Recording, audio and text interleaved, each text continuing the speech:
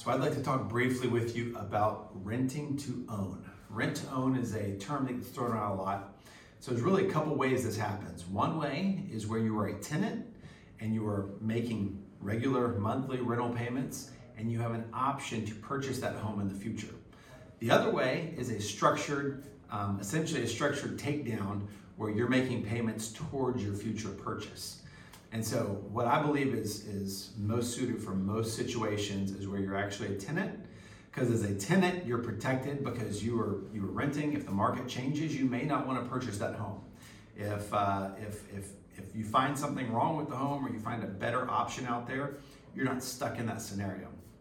So rent to own gives you the ability to continue to rent the property with an option to purchase it in the future. So we've teamed up with a company that does exactly this. They're a national fund.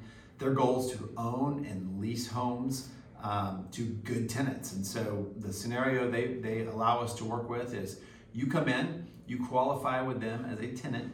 You don't have to qualify to purchase in the future, but you do have the ability to purchase in the future if you decide to.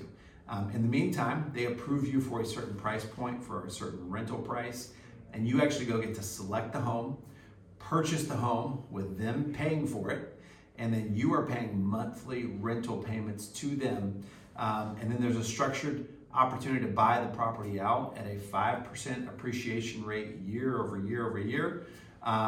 Or, after the first year of rental, you decide you want to go a different direction, and that's okay too. So it's a very cool situation. It may not be right for you, but would love the opportunity to discuss it. It works great if maybe you're moving into the area and you don't know exactly where you want to settle and you want to try somewhere for a period of time.